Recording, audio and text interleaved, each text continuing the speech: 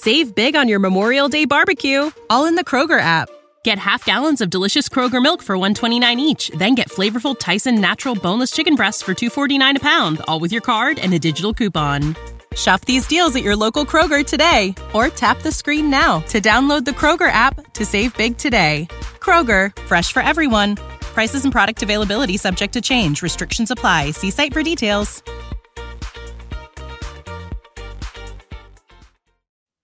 Had a hell of a 2023 season. Me and Rohan are back. Clutch Gene Sports, Rohan Chakravarty's personal channel, here to bring you the 2023 NFL 49er Edition awards. Now, right after this.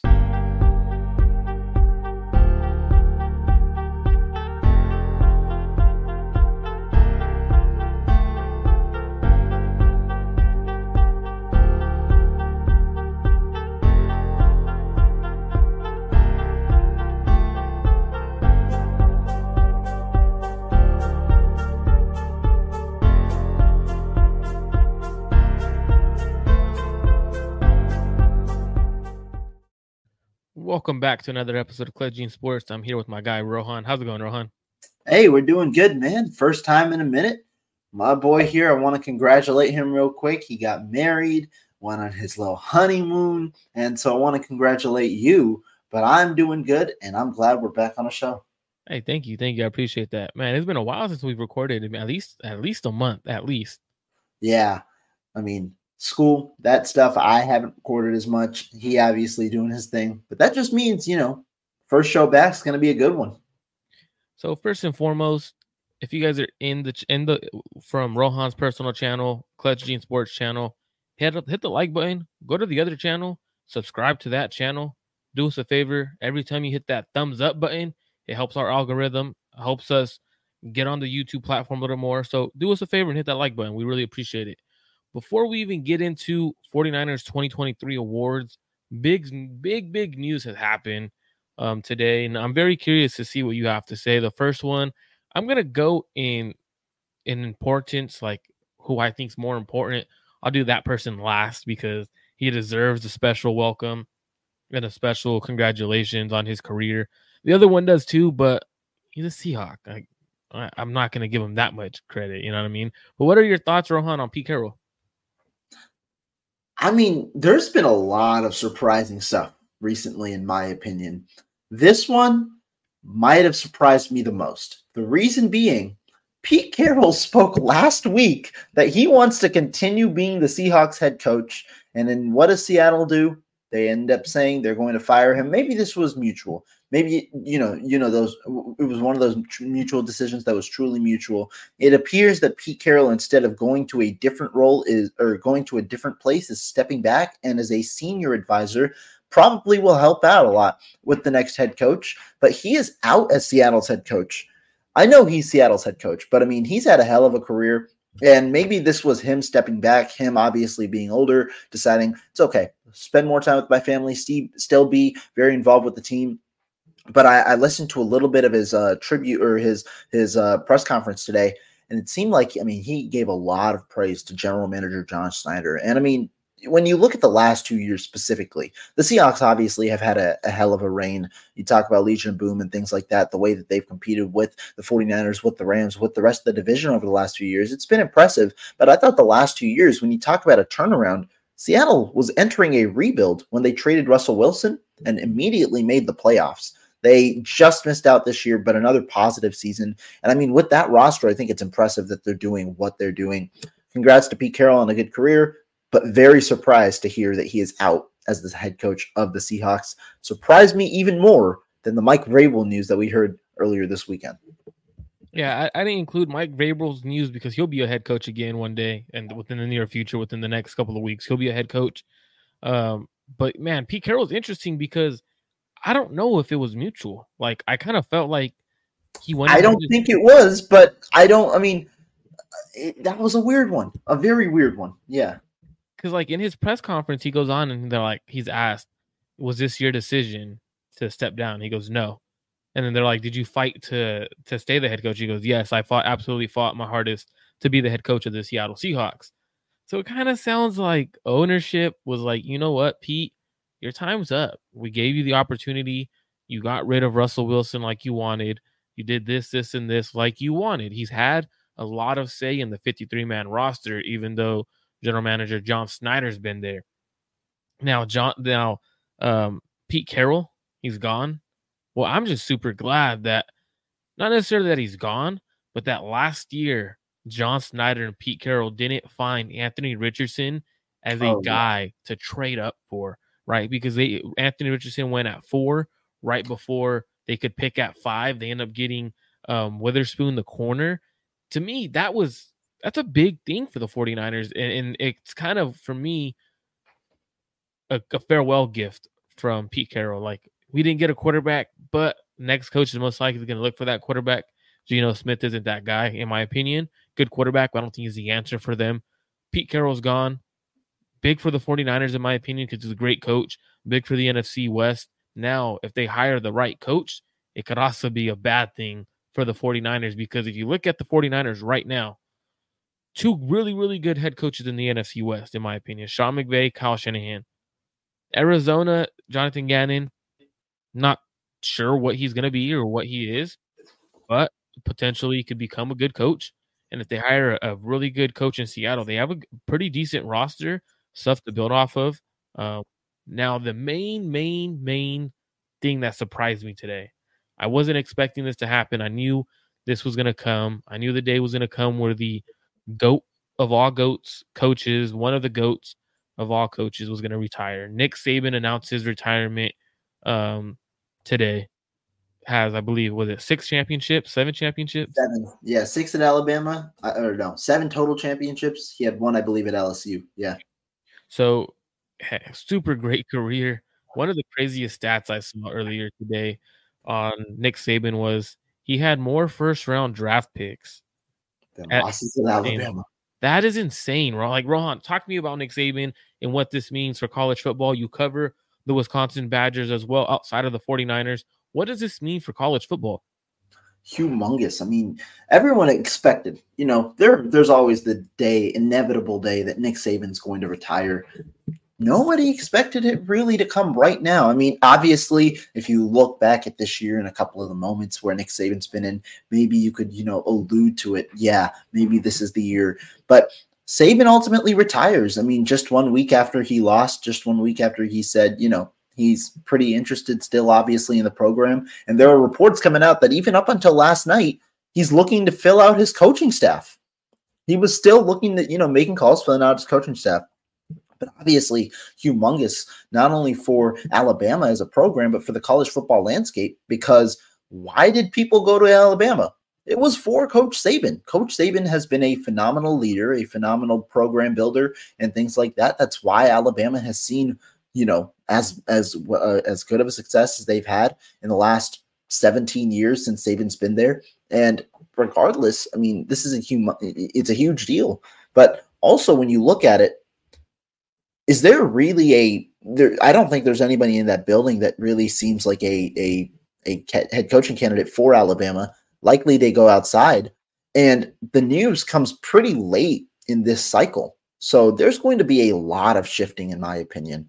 Whoever they hire, seems like right now the front runner's Oregon's Dan Lanning, a guy who has been a Saban assistant in the past from 2015 to 2019 before going to Oregon. I mean, there's going to be a lot of shifting because if he goes there, Rohan, if he does that, if Dan Lanning does leave, I'm talking as much shit as I can about Dan Lanning. Reason why?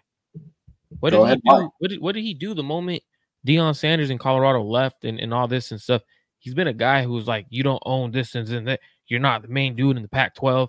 Leaving for money. You left Jackson State for money. If he does that, he's getting a pay raise. He's leaving. You already have an established program. If you leave, all that loyalty and all that stuff you were saying about other coaches for taking a bigger jump to a bigger school and a bigger conference, you're doing the same thing. So if the moment you do it and you want to be hypocrite, that's, to me, if he takes it, the job's right for him. It makes a lot of sense. But a couple of months ago, you were talking mad shit about Deion Sanders doing the same exact thing from Jackson State to Colorado State. So to me, I think if Dan Lanning does do it, he does deserve some discredit towards him or whatever we want to use it as. That's fair. Personally, I don't view things in that manner, in the sense that I don't really like buy into what coaches kind of talking about one another. I know there's a lot of discourse, and I do think that it's fair to think like that. For me, I kind of just think of it coaching fit. How does it work like that? And like you said, I think Dan Lanning would be a great hire for them. Obviously, it changes the landscape of a lot of things, because if Lanning goes, you're likely going to see an influx of talent in and out of Alabama. Their number one recruit in the class is already decommitted from the program. So you're going to see a lot of different things. And I mean, regardless, as a insider in college football, as a guy who's involved with both programs, Alabama would come to Wisconsin next year. They're facing them in the non-conference slate. Oregon, obviously, moving into the Big Ten. Wisconsin also faces Oregon next year. So I'm intrigued to see how this all goes. But, I mean, if Dan Lanning does ultimately become the guy, he's going to have a hell of an expectation set upon him. You got to press it. That's the number one thing. Everyone's talking about, who could be the next guy, who's going to get the pay raise, who's going to get the recognition. You're following Nick Saban. Your whatever you do is ultimately going to be tied to how Nick Saban performed and things like that. That comparison is going to be there. So we'll see how it ends up going and who ends up being the guy. One guy, before we get out to the next topic, but one guy that was thrown out there by a guy that I like a lot and like what he does as a consultant staff writer for a lot of different sites. He played ball at Jackson State. Glenn Schumann, the defensive coordinator from Georgia, young guy, 33, was a grad assistant at Alabama. He knows that defense that Nick Saban has ran. He runs it at Georgia. He's going to be a guy that he's very trustworthy. He's a motivator. He is a very good communicator with his players. A guy that the entire Georgia team loves. That's a guy where you don't want much. There's going to be high expectations, right? But you lower your expectations because he's a first-year coach, comes in, still runs a good defense, finds an offensive coordinator. I think that's a guy that could stick around in Alabama. But if you're on each channel, make sure you guys go to the other channel, hit the like button for us. Make sure you guys are subscribed. Drop a comment on your thoughts of Nick Saban and Pete Carroll retiring. Then we're getting into the awards. Now this is the favorite part of everything. So you're not going to get the MVP award right away. I'm not doing that. We're not going to, because then you're going to be like, oh, you got to wait. You got to wait for the MVP award. The funniest moment award is here, though. Rohan, I'm going to let you go first. Throughout the year, there's funny moments throughout. Whether it's Twitter, you want to bring up like something from Twitter, NFL, 49ers, whatever. Funniest moment from the 49ers this season could be from training camp all the way up to the end of the regular season. I'll let you go first. Funny moment is a hard one, actually, to be honest with you. Now, you threw this at me. I don't have too much on my mind, but I got to go with the recency bias. I think one of the more intriguing ones recently was Cam Newton's involvement with the 49ers. Cam Newton obviously called out Brock Purdy as a game manager. And then that portion obviously was funny, caused a lot of staring up of the national media. But then obviously the Deebo Samuel portion of it. Deebo Samuel fired back at Cam Newton. And then Deebo Samuel, said Cam Newton was the one texting him, asking for an appearance on his podcast, when in fact it was actually Rohan and his friends in college. Yeah, sure. Yeah. But it was in fact not Cam Newton. It was some college students. That's my point. I'm glad I didn't give you time to think about that, because I didn't even think about that one. Like, that is a great, funny moment that's happened this year. Great one. My funniest moment was actually Dre Greenlaw and what's that guy over there, Big Dom or whatever? Oh, the head of security for the Eagles. That's my funniest moment. Him pointing in his face and laughing at him and try to fight him. Like, that, to me, I thought that was funny. Like, dude, you're a head of security. Stick to the sidelines, and then he gets suspended for the entire year. And then after that, you see the entire Eagles downfall. Like, to be honest, I thought that was funny because Dre Greenlaw, like as Dre Greenlaw says, he stands on business, right? Like, to me, that was funny. Seeing a player get into it with a head of security. Like, you're supposed to be protecting these players, but instead you're trying to fight these players. Doesn't make sense. Another funny moment, any George Kittle moment, man. If George Kittle's on, if he's on camera, it's funny. Anytime George Kittle is on near a camera is on him, you're expecting to laugh. Like, that guy is hilarious. He's definitely has a role in acting, WWE, whatever he wants. George Kittle is there for it. Any other moments you're thinking of? Anyone want to drop a comment of a funny moment they think of? You guys drop a comment, we'll bring it up and we'll talk about that moment as well. Next one, player that you're most excited for next season. It could be a rookie, it could be a veteran, it could be someone who's on the practice squad that you think is going to make the team. Someone you think is an exciting player, and it doesn't have to mean that they're going to be a superstar. It's just someone who you are going to watch them throughout training camp and preseason to see their evolution as a player. Yeah, I think this one's a good one, right? Because when you talk about teams like the 49ers, you see how talented they are, and usually those teams with talent and a team with as much success as the 49ers doesn't really go over a lot of turnover. And so when you're talking about players you're trying to project for next year, I don't think there are too many of these guys on the roster that you can really think about at key positions. But I think the number one guy that immediately comes into my mind is going to be a guy who I expect to start next year, and that's Tig Brown, Jair Brown, who, we're starting to get a bit of a glimpse of in the second half of the season, but he was a guy who I was extremely high on in the draft process. Loved the pick when they traded up to get him, I believe at 86 or 87 in this draft, and I thought that was their best pick of the draft overall. Jair Brown, though, we're starting to get a glimpse of him this season. He's likely going to start alongside Talanoa Hufanga next year. I expect Tashaun Gipson to retire. And so when you're talking about projecting these picks for next year, that's what the 49ers did when they selected him this past offseason. And so I'm excited to see. I saw a glimpse of his work ethic at training camp this year. One of the first guys out always. And so excited to see how he grows in year two at 49ers at safety for the 49ers. That's a great pick, and I knew you were going to go that route. Kind of had a feeling you were going to go Tig Brown. It's kind of hard not to go him when he's had a phenomenal rookie year, stepped in as a starter immediately, and we didn't skip a beat. But a player I have not expectations, but I'm intrigued by, and I was intrigued by him last year or this off season, which was training camp and in the preseason. I have to go Taylor Hawkins. Comes in. First start, interception. A guy that I thought should have made the roster actually this offseason. I had him on my initial 53. I think he's been developing really well. Now he just got placed on the injured reserve for the practice squad, but I think he's a guy who is going to make the roster next year. I think George Odom is in his final year of his contract, I believe. But he's a guy, in my opinion, who could come in. Like you said, Tashaun Gipson's going to be retiring.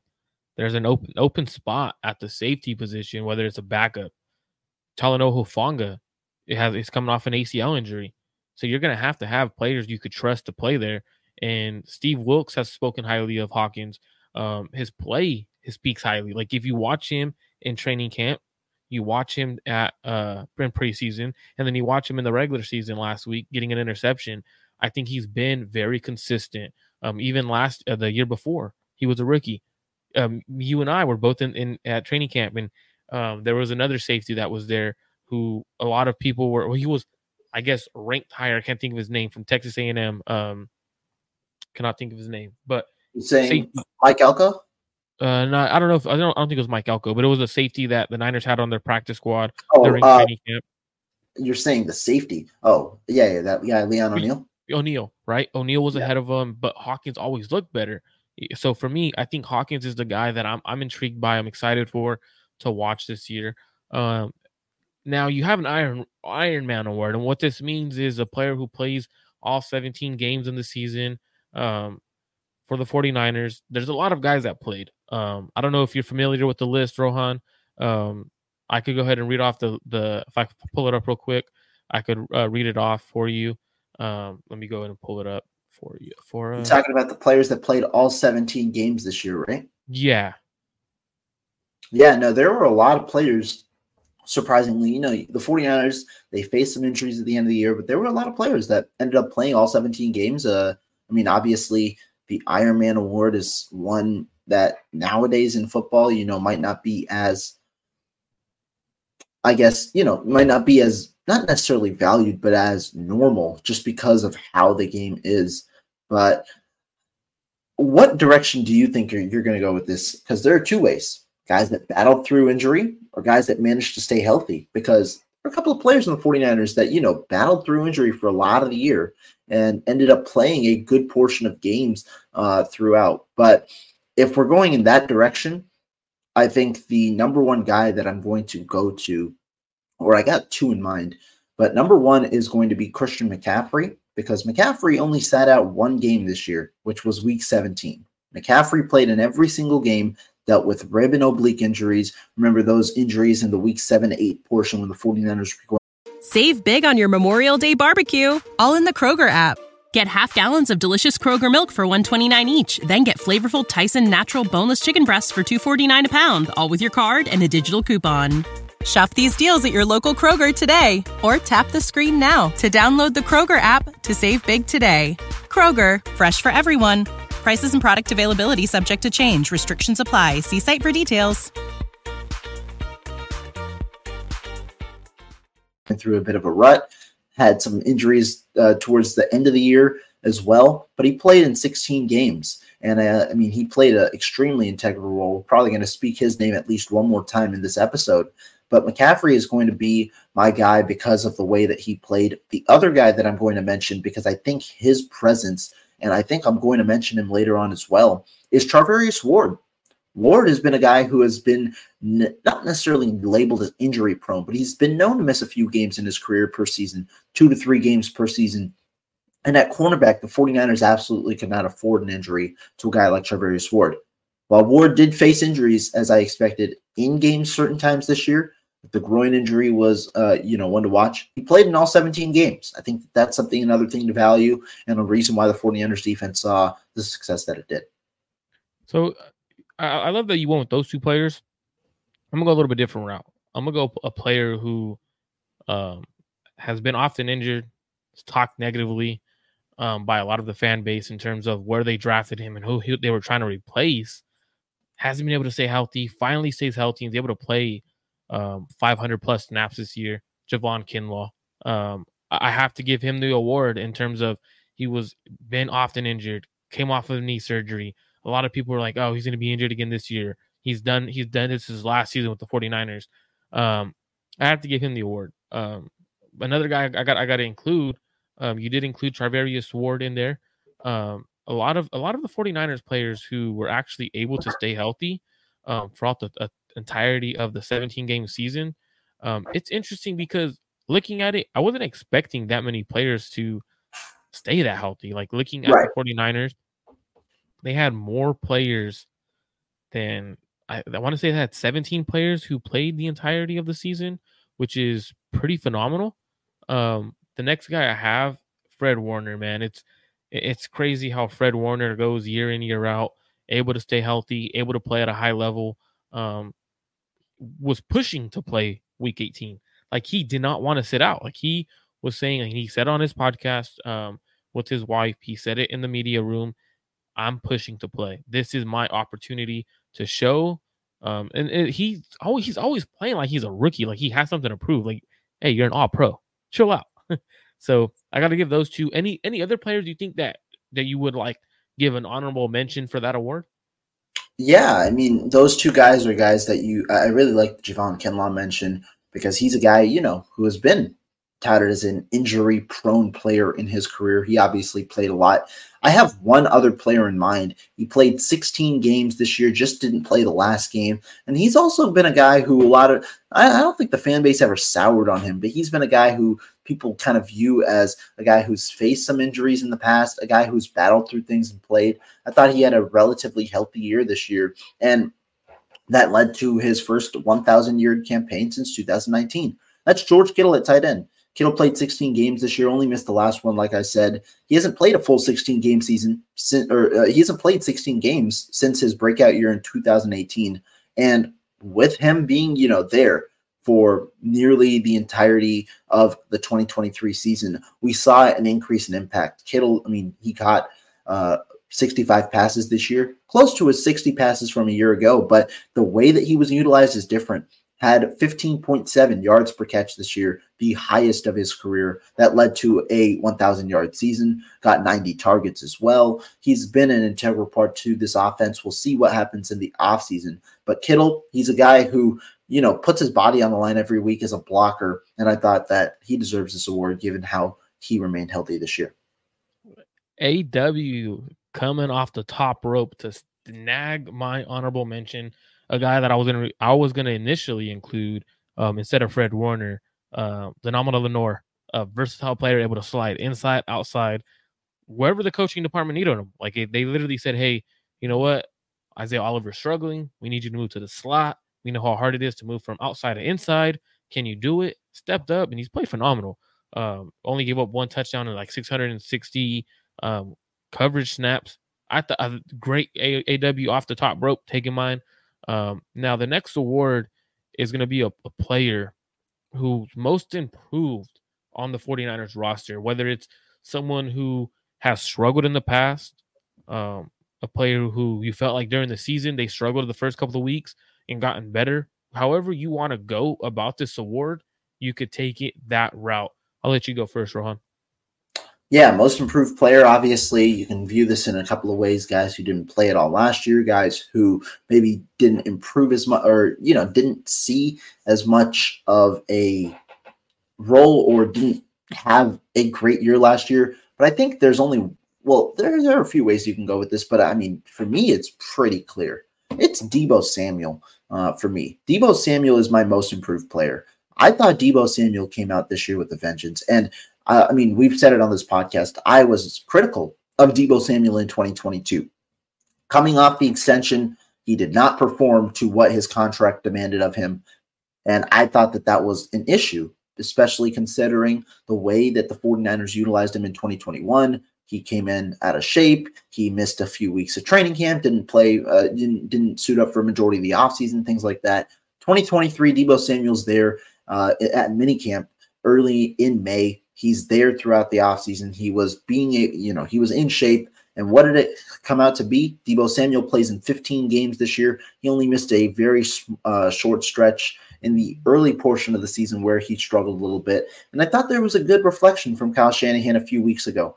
Deebo Samuel had a few poor weeks. He got injured early in the season, week 6, week 7, week 8, that area. And I thought he didn't play as great in those weeks. Decided to shut it down till after the bye week. Since the bye week, he's been electric, though. You talk about, the Jacksonville game. Since then, I believe he's scored, I want to say, in excess of 10 touchdowns. It might be 10 touchdowns, like on the dot. I think he scored 10 touchdowns since then. He's been a touchdown machine. He's had a couple of major games. He has had, the 2 games back-to-back, 116 yards versus Philly, 149 versus Seattle. He had those 2 major games. But I think his presence overall has just been a huge force for the 49ers. You see how they're able to distribute the ball. A guy who I thought did not play well last year. And I think you can go a couple of different ways, but I have to give props to Deebo Samuel for his performance this year. Sure, he didn't get 1,000 yards. I don't really care. I think that overall that he played pretty well in 2023. Again, before I go, and I'm sorry to stress this, but hit that like button, go to both channels, subscribe to both channels, because my most improved player is a guy that struggled his first couple of years. Number was called this year and he played phenomenal. Ambry Thomas, man. Mm-hmm. Yeah. Like for me, this one was an easy give to Ambry Thomas. Struggled his first couple of years. Rookie year, I thought he played decent. Second year, he struggled. Kind of was put on the back end behind Demo. But coming into camp, he was that guy who was getting targeted. People were like, "Oh, he needs to be cut. He needs to be cut." Like I saw a lot of people, even including myself, and that's why I'm giving him this award. He's most improved. Tip my cap to him. Proved a lot of people wrong. Ambry Thomas is one of those guys where in camp was getting targeted often, and it was to the point where it kind of felt like the Niners quarterbacks were looking and finding Ambry like, all right, I'm throwing right at Ambry.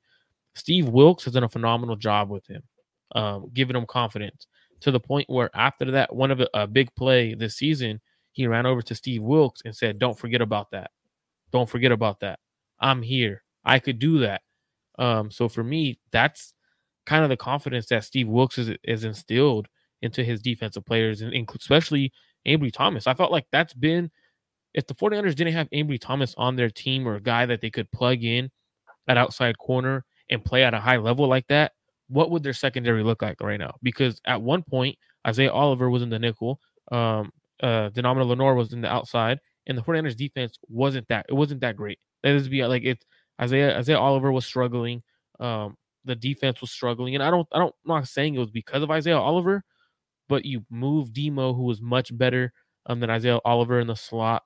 Ambry Thomas is playing at a top 15, top 20 level corner level when you look at the stats and you go into the deep analytical stats of it. So I definitely have to go Ambry Thomas. I felt like that one was pretty easy to choose from. If I had to give a second award to someone for that position, I felt like I got an interesting one. Go ahead. Bro. I want to hear yours first, and then, because mine I'm going to save for last. So I want to hear yours first. I'm actually going to go Aaron Banks. I felt like Aaron Banks has been a Pro Bowl guard this entire year. When he's healthy, he's a Pro Bowl level guard, and he's improved. And last year he was phenomenal. He was a very good guard, but I feel like this year he's even that much better. That has allowed the offensive line to allow them to slide Brendel right a lot more than they have in the past. Normally they would pick and choose. Aaron Banks has allowed for the offensive line to slide right, allowing him and Trent Williams to go one-on-one on their side. So I definitely have to give him a mention in that most improved, because he was a player who didn't play his rookie year, played his second year, in his third year, and he's been that improved on the 49ers roster. That's a good one. I mean, I think that both are good. Ambry Thomas was one on my mind. Now, this one is intriguing because, again, I don't know exactly how you compare it to his first year, but I have to include his name in here because his ascension has been something to note. That's that quarterback.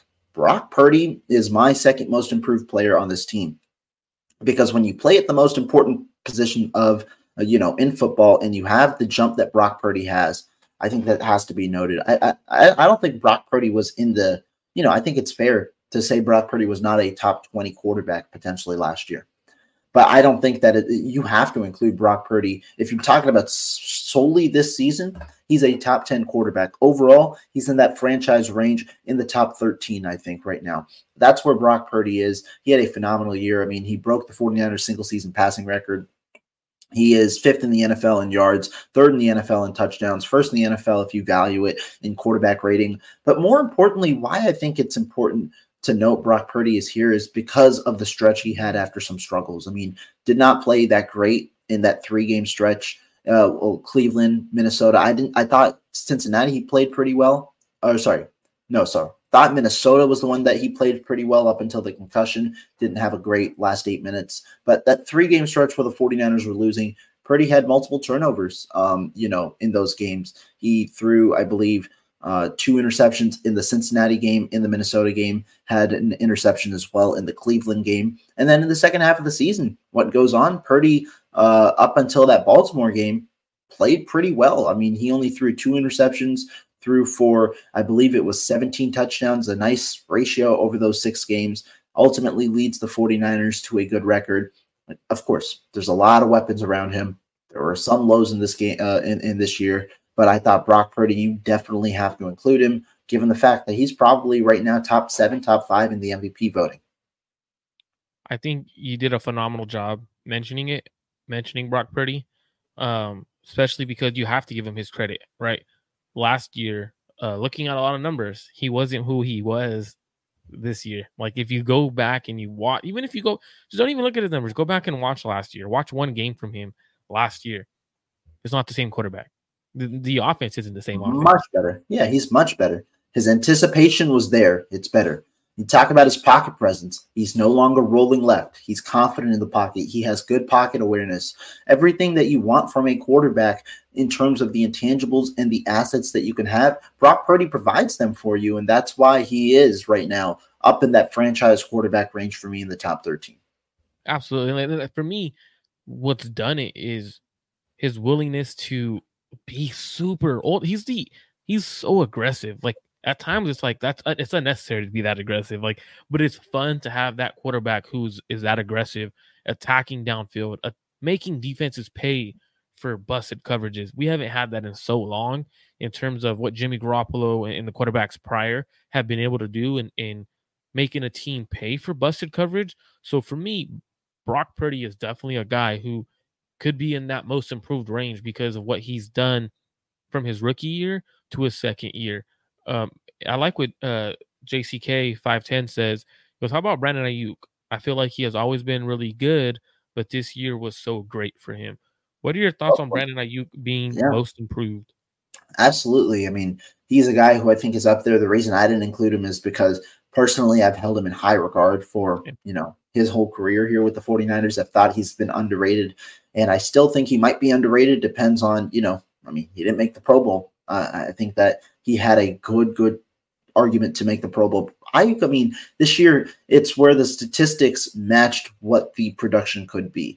And so when you talk about a guy like him, where he catches 75 balls, but really the important stuff, the impressive stuff, 1,340 yards. And then he also averages nearly 18 yards of reception, top 3 in the NFL in that category. The efficiency with how Brandon Ayuk has played is impressive. Obviously, that doesn't discount what he does as a blocker as well. He's just a 49ers player. He's a 49ers type of player. I think that he would be well warranted, obviously, in this spot as well. Coming off a 1,000-yard season, he got better in less opportunities. He had 78 catches last year, 114 targets last year, only 75 catches, 105 targets. He caught over 300 yards more in receiving. So a pretty good year for Brandon Ayuk. And, I mean, he's a guy who hopefully can be a cornerstone piece for this franchise for years to come. And I think for Brandon Ayuk, I think he's at the point where I would love to see Brandon Ayuk get the target share that guys like Justin Jefferson, CeeDee Lamb, Tyreek Hill get. Now, I've seen people who they try to put, because you can't necessarily include his average because it was like 18 yards a catch. You can't put the targets and then use that average, because with those targets, it's going to go down. Like, realistically, it's going to go down because you're not going to be getting deep targets every single throw. Like, that's not how it works. So it would come down, but you would also see the yardage go up because he's getting a lot more targets. So I believe he's under 100 targets this year, put up 1,300 yards, 7 touchdowns, 1 less than last year. Definitely could be a guy that's most improved. He's definitely put the NFL on notice this year, I feel like. This year with the more explosive plays and the being the lead guy in the passing attack for the 49ers, I still think they need to get his targets up. I think at some point Kyle Shanahan needs to start targeting him more. But again, if you do that, you become one-dimensional in the passing game. If you look at other teams, they're only targeting one receiver. Their offense isn't as explosive as the 49ers. So I'm kind of glad that he is limited on his targets, but he deserves a payday. Now, this one's interesting. I know me and you, we texted about this one briefly real quick before we went on. Coach of the Year. Now, everyone might say Kyle Shanahan or whatever, but I'll go first on this one because mine is a little bit different. I'm going to go Steve Wilks as Coach of the Year. And the reason why I'm doing this is because it is extremely hard for a coach to come into a system that is not his, master that system, have to learn it, struggle for a 3-game stretch, right? Struggled, where fans are calling for his name. They were calling to fire Steve Wilks, this and that. Oh, Steve Wilks isn't good. Steve Wilks this, Steve Wilks that. Just for him to have a top 5 defense in the NFL, for him to get on the same page with Fred Warner, go from the coaching booth down to the field, whether that was his decision or not, he did it. So for me, even though Kyle Shanahan is the head coach and he's arguably one of the better coaches in the NFL, probably in my opinion, is easily a top 5 head coach in the NFL right now, Steve Wilks, what he did in terms of learning a different system, not bringing his system. Normally a head coach hires a defensive coordinator and says, hey, I like the system you use. Come over here and coach your system. Nah, Kyle Shanahan said, hey, I like you as a coach, but my system's better than yours. I put this in with D'Amico Ryans and Robert Saleh. Come in, you sit down with Fred Warner. Fred Warner teaches you our system. You got to call the plays.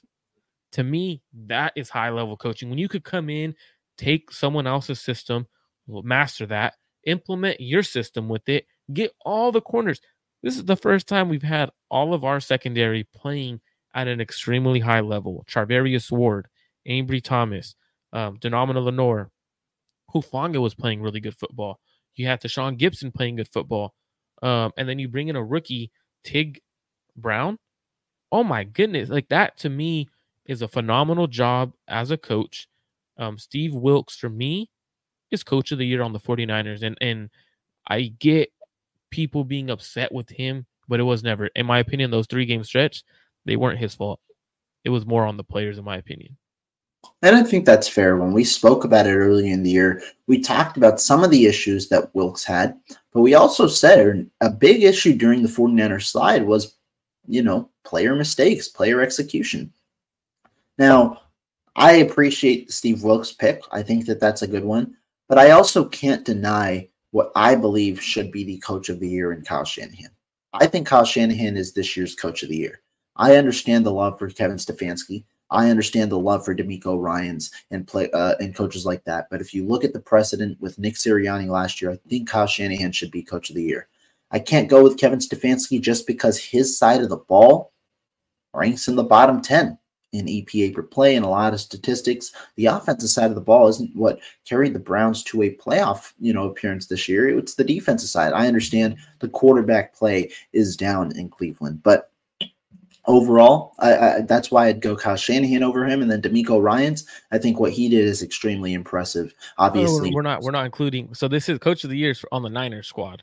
No, I know, but I'm going to talk about overall coach of the year and then relate it back to the Niners. Gotcha. I thought you took it as entire NFL, but I was like, if we want to do that, it wouldn't be Steve Wilks for me. Yeah, no. I think Kyle Shanahan overall is the NFL's coach of the year, which is why I have to put him as the Niners coach of the year. Shanahan, to me, has always been a top coach in the NFL. I viewed him higher than others, but I honestly thought this year was his best year as a head coach. I thought he grew as a head coach. I thought he, from the beginning, from training camp, from preseason, from the beginning of the season, it seemed like he had experienced some growth overall as a head coach. He is, he's more accountable. He's taking acknowledgement, things like that. You could sense from an early pattern. And I thought him as a play caller, he utilized all of his weapons this year. I thought when you talk about giving Brandon Ayuk more targets, I agree. But Shanahan featured Brandon Ayuk more this year in terms of being the number one in an explosive offense. I thought the way that he implemented his entire offensive scheme, I thought was better this year. I thought just the way Shanahan coached for most of the in-game decisions was pretty good overall. That's the thing that I had. He has a supreme confidence in his players. I thought, and then obviously, when you talk about Steve Wilks, I thought Shanahan identified a good defensive coordinator to come and fill in that role, who now has already been receiving head coaching interviews. Wilks has done a good job. Personally, I think Shanahan's done an even better job. He's my NFL coach of the year and my 49ers coach of the year. Absolutely. Definitely agree there.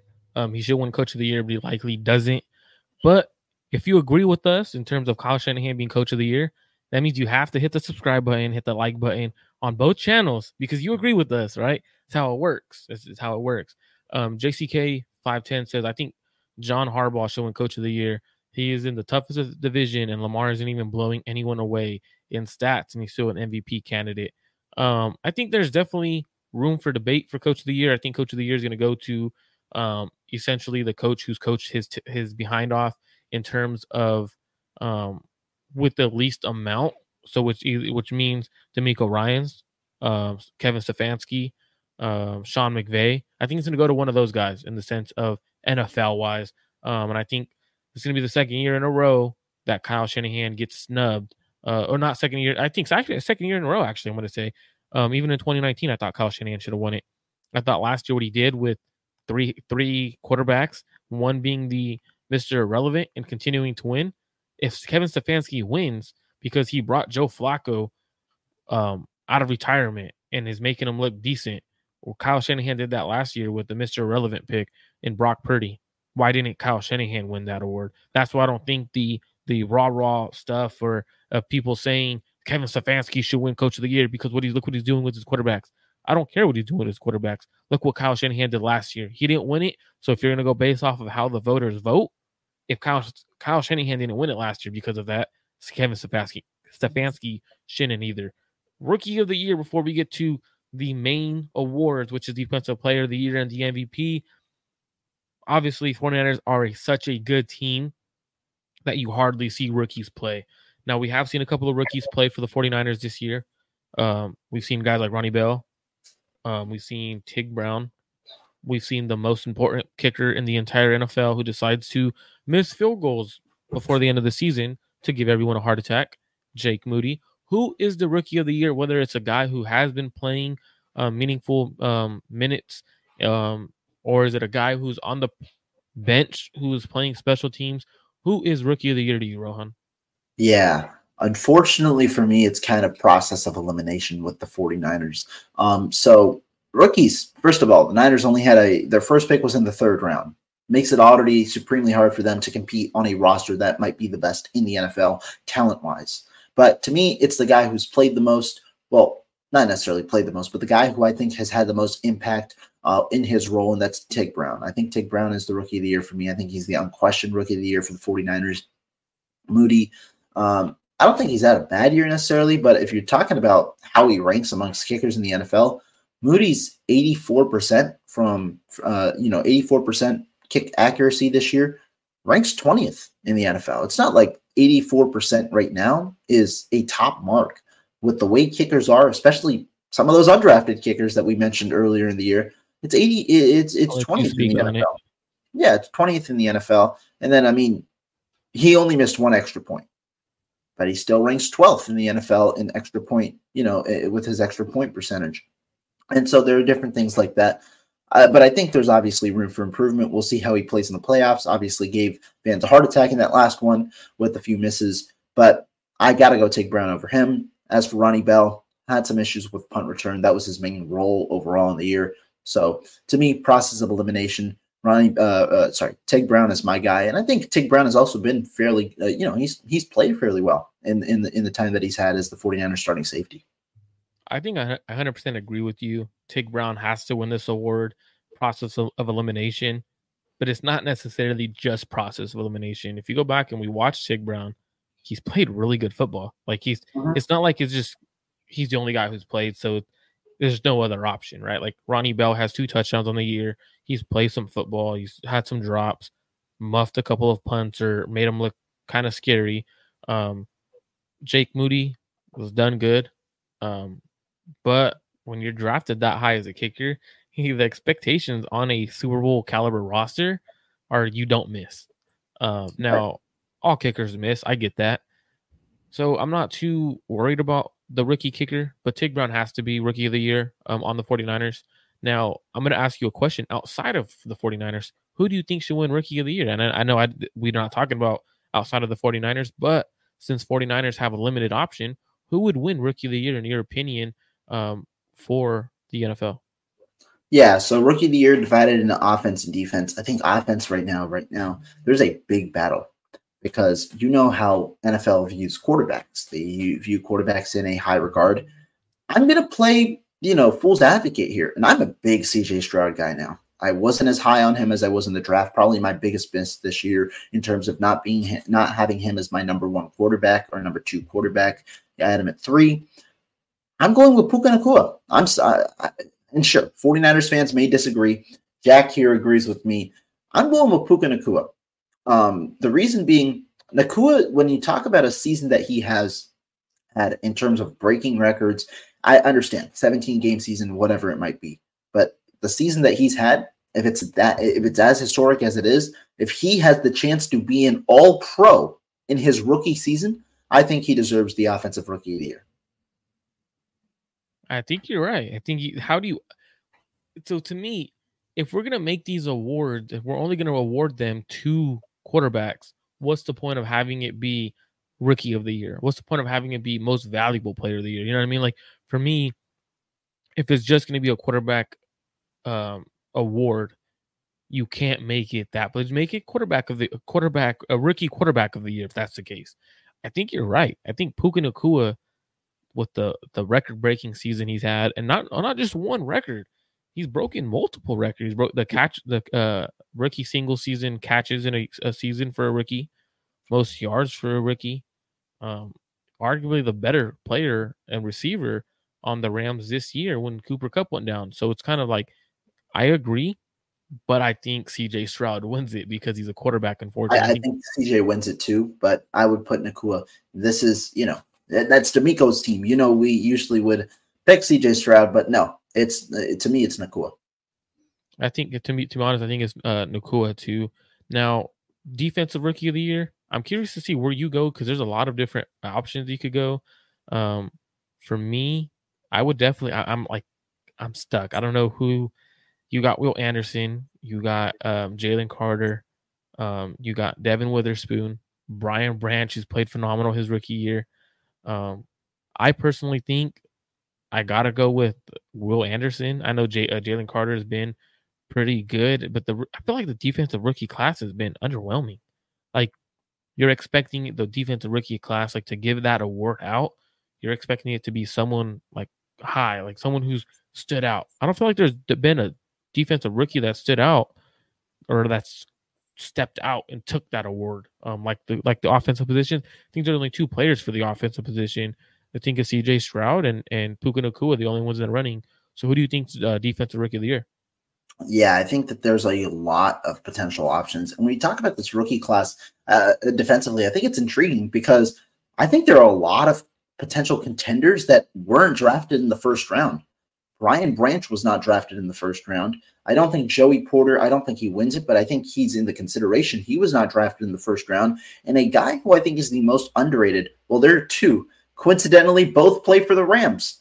Kobe Turner at defensive tackle and Byron Young at outside linebacker / defensive end. I think both players have been good this year. I think Turner could even be in the running for defensive rookie of the year. I think that those two guys were outside of the first round. Turner was I believe he was a 4th rounder, Byron Young a 3rd rounder. And so I think that there are a lot of options. I think, so who'd you go, Will Anderson? I went with Anderson. I think he stepped up the last couple of weeks to help the Houston Texans make the playoffs. And to me, that is kind of the only thing that's stood out for me. I know Kobe Turner, he tied the record with, at least for the Rams record for rookie sacks in a season with Aaron Donald. I don't get where the heck does these Los Angeles Rams make these players in a lab? Because all their they find defensive tackles left and right. It's insane. They know how to scout defensive tackles and defensive line. But who's the guy you choose for that award? Yeah, so to me, I mean, the front runners, I think a guy who I definitely have on my mind is Jalen Carter. I think I would pick between Jalen Carter. I think there are 4 in my mind. Carter, Brian Branch, Will Anderson, 5. Carter, Brian Branch, Will Anderson, Kobe Turner, and Devin Witherspoon. I think that those are my 5. Witherspoon, I think, was an early front runner, but I think some other people have jumped him recently. More notably, I think Carter has jumped him. I think Turner has potentially jumped him. I will probably end up going with Jalen Carter here. I think that his two-way impact, especially as a early impact rookie, his longevity over the season, that's where I'll probably go. But I want to give some love to Kobe Turner because I think he is, he's pretty darn good. You're absolutely right. There's definitely a one to go. Now, this one's hard for the 49ers. Defensive player of the year. Have a top defense, a lot of guys who deserve the recognition, a lot of guys who have played really good football. Now, defensive player of the year on the 49ers only. We're not going entirely NFL. This is strictly 49ers defensive player of the year. Who do you give this award to for the 2023 season? I think mine is probably going to differ from yours because to me, it's a guy who has been a personal favorite. I think he's been underrated for a long time. I'm going with Mooney Ward. Mooney Ward is my defensive player of the year for the 49ers in 2023. I think Mooney Ward had been the most consistent player for this team throughout the entire campaign. Thought Fred Warner had a bit of a slip, in when the 49ers defense was a little struggling a little bit during this win streak and earlier in the season. But I think still Warner has had a phenomenal year. Nick Bosa, obviously, maybe not in terms of sacks that you see his impact, but I think his impact has still been felt throughout the entire team. You've seen a little bit more of a distribution in terms of sacks, but Bosa still has an insane amount of pressures as well. But I think this team isn't complete without the cornerback play of Charvarius Ward. I think that he is an integral piece to this team. And I'm going to go with him because Ward, not only did he, make a lot of plays in his role, he's had a lot of passes defended. I think he leads the league with 23, but he's also come up with interceptions recently. He has 5 on the season. I think that's impressive. A forced fumble as well. This is Ward's best year. I think it's a all-pro caliber year for Charvarius Ward, and that is really high praise for me. I believe he made the Pro Bowl. This is an all-pro caliber year for Charvarius Ward for me. He's my DPOY. That's a great pick because it's a lot of times we like to choose the biggest name player in terms of like Fred Warner and Nick Bosa's, right?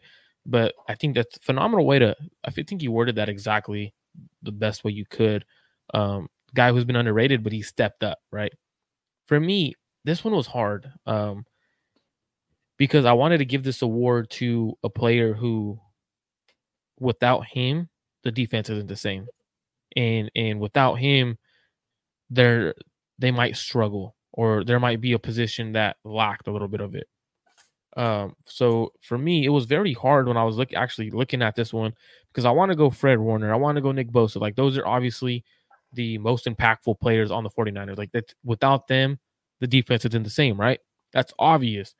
But the player that has been the guy that's allowed this team to excel, I agree with you. I think it's Charvarius Ward in the sense of what he's done. Steve Wilks allowing him to go shadow receivers. We haven't seen that with the other coaches. With DeMeco Ryans, he didn't have him shadow much. And when he did, it was usually because it was maybe DK. Now, Charvarius Ward took it upon himself to call his shot. He said, you know what? I'm going to put myself in the top 5 category the moment I start getting interceptions. 1 week later, pick 6, right? That's what a defensive player of the year does on your roster. Now, I wanted to give it to Fred Warner if I wasn't going to give it to Charvarius Ward because I think Fred Warner went to Steve Wilks and said, hey, look, this is not how our defense runs. We run our defense like this. This is what we do. We don't like that you're calling this. And he expressed it to the media. He expressed that there's certain things that we don't like to do. Figured it out with Steve Wilks. They mastered it. Top 5 defense. So I agree. Charvarius Ward does win Defensive Player of the Year for the 49ers this year. If it wasn't for him, I would give it to Fred Warner. I felt like Nick Bosa didn't win the award because of the start to his season. I felt like he was getting a lot of pressures and everything like that, but he wasn't getting home, and the defense needed him during a 3-week stretch, and he wasn't making those plays. Or he was getting pressure, but not the plays, right? So for me, that's why Charvarius Ward wins it. Second would be Fred Warner. Now, the biggest award, and I think we're probably going to disagree here, for the entirety of the team, the 2023 MVP award for your 2023 San Francisco 49ers goes to...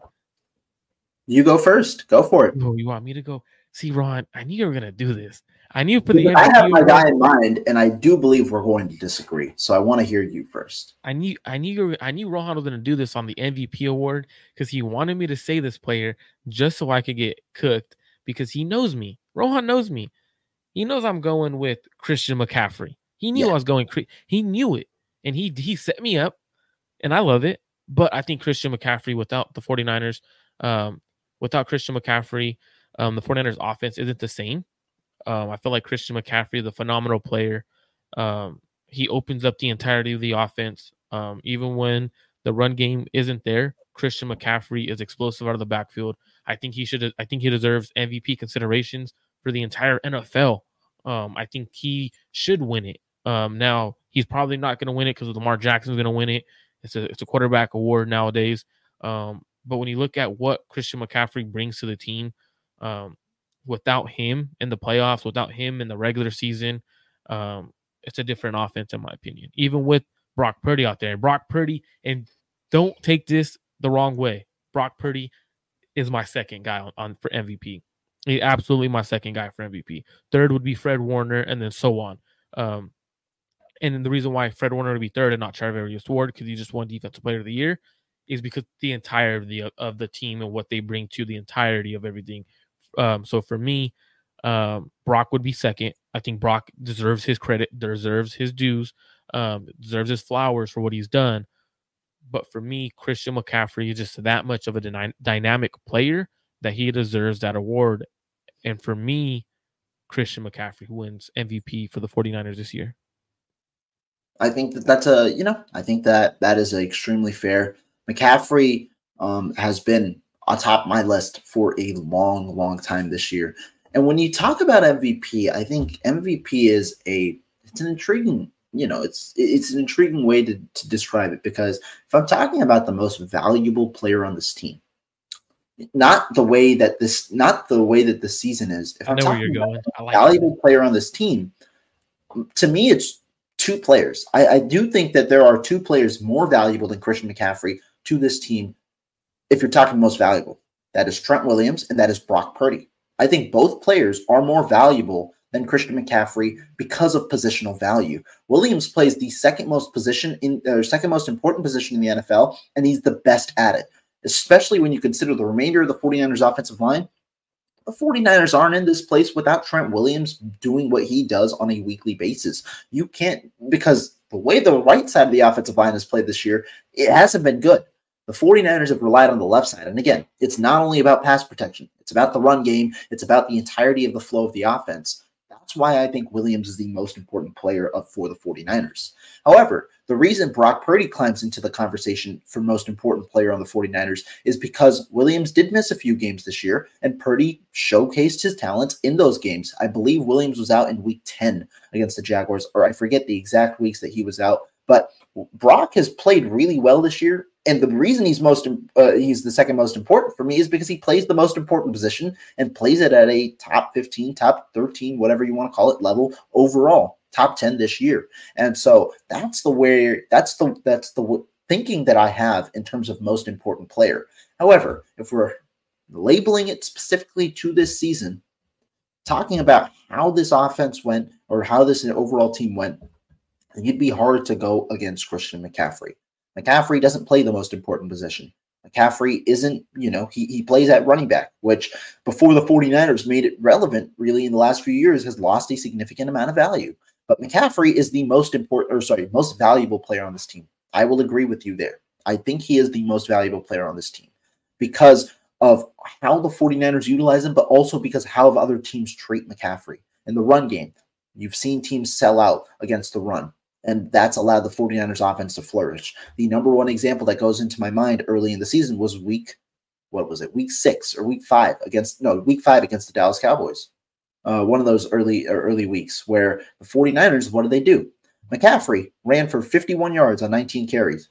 Dallas sent everybody. They tried to stop the run. And then as a result, it opened up the pass game. The 49ers scored 42 points, their highest to that point in the season. In the pass game, though, McCaffrey as well attracts a ton of attention, leaving one-on-one matchups across the board. That leaves when you have three other receivers in George Kittle, Deebo Samuel, and Brandon Ayuk that can separate and also make significant plays in one-on-one coverages. That also has a significant amount of value to the 49ers and their offense. So to me, McCaffrey becomes my most valuable player. I think if I were to have a most valuable ballot, it would be one spot ahead of Brock Purdy. But I think in terms of most valuable for this season, those are my two picks. McCaffrey 1, Purdy 2. I agree with you there. I just wanted to label the distinction between most valuable and most important. I thought you were really gonna go another direction than me, and I do love the praise for Trent Williams. He obviously is an extremely important player for the 49ers. He is the most important player on the Niners. Without him, the offensive line is not the same. But that is it for the year 2023 award show. If you guys are watching, make sure you guys go to both channels, Clutch Gene Sports channel, Rohan Chakravarty's personal channel. You hit subscribe, you hit that like button, hit the notification bell, so you know when we're going live every week. Make sure you guys are tuned in to the next show. I'll be back Friday. Rohan, when will you be back live? Probably tomorrow. I got a show with Ryan, so probably tomorrow morning. So make sure you guys are tuned in. Make sure you guys hit that subscribe button, hit that like button. We'll be back. Every time you hit that like button for us, it does us a favor. It brings us to more people, more eyes to the show, more shows you get. Thank you guys for tuning in. We're out. Save big on your Memorial Day barbecue, all in the Kroger app. Get half gallons of delicious Kroger milk for $1.29 each. Then get flavorful Tyson natural boneless chicken breasts for $2.49 a pound, all with your card and a digital coupon.